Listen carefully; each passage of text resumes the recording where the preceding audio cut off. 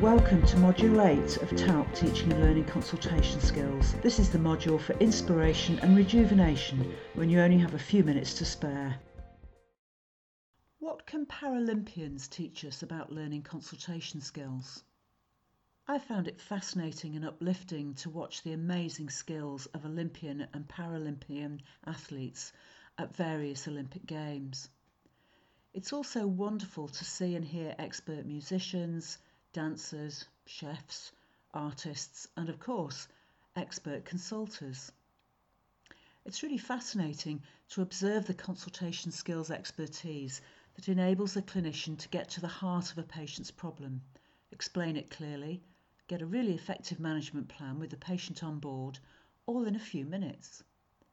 How do experts from Paralympians to consultants get to be so good at what they do? Nobody's born with the skills of an expert in any field. Expertise is acquired over time.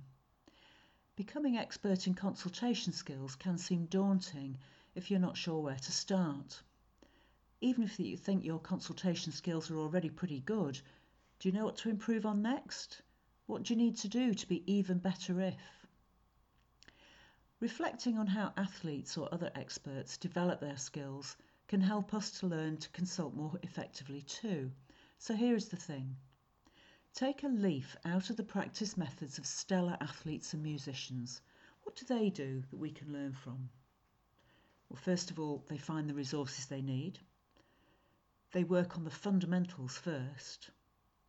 They practice regularly, seeking out and responding to feedback, and they focus their practice on the things that need to change. So let's think about those in more detail. What about finding the resources? Now, a musician will get an instrument, a book and a teacher. An athlete gets some basic kit, and they'll do better if they join a club or get a coach for access to training resources. If you want to become more effective at consulting with patients, find and use resources such as these TALC materials. Other textbooks are available and useful, and work closely with colleagues who can help you develop. First things first, this means working on the fundamentals. For a musician or in sports, the first things are about basic techniques, correct body positioning, understanding the instrument or the ball or the swimming pool, learning the rules, and doing easy things first. Graded practice gradually increases the challenge. No Olympic diver starts with one of those terrifying triple somersault twisting dives from the highest board. And the same approach works for consultation skills. Focus on the basic skills covered in the TALC modules and use the TALC resources to work through the different areas of the consultation systematically, starting with, you've guessed it, Module 1, TALC skills for beginning consultations effectively. Work through the chapters, reading, listening to the podcasts, and using the learning exercises suggested in the materials with the help of your supervisor or trainer if at all possible. The materials will help you prepare for any teaching session on consultation skills and get more from them. Then move on to Module 2, then Module 3, then I think you're getting the picture. Working systematically through all the basic skills provides a strong foundation for seeing any patient, and when those skills are in place, developing more advanced skills for difficult or complex circumstances will be much easier, and the later TALC modules do cover difficult or complex circumstances. The next thing is to practice regularly, seeking out and responding to feedback. Practice is more effective if it's graded, so start with easier things and build up to harder ones, and also when it includes regular repetition, preferably every day, and when there is feedback from experts. Every single successful sportsperson or musician gets feedback from a coach, their performance statistics, or by watching themselves on video. Crucially, after getting effective feedback, which they welcome and encourage, they then decide what to work on next. Which means focus on the thing that needs to change and develop. Usually this means focusing on one or two changes at a time until new skills are firmly embedded. Then it will become easier to build and develop the skills needed later in the consultation. It's helpful to have some good basic skills in place before attempting really difficult things. Having a tricky end-of-life care discussion is always going to be easier if the crucial skills of beginning effectively, building relationships and gathering information are already in place. If you are wanting to improve your own consultation skills, make sure to follow up on a new skill by practicing it every single time you see a patient, not just once or twice, but every single time that skill is needed. Musicians say that it's good to practice until you get it right. But musicians also say it's even more important to keep on practicing until you can't get it wrong. It takes time to build and consolidate new habits.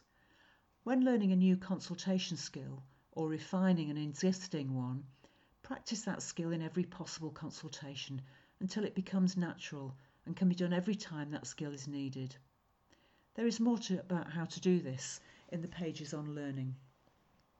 For example, unless the patient is unconscious, you need to practice relationship building skills every time you see someone.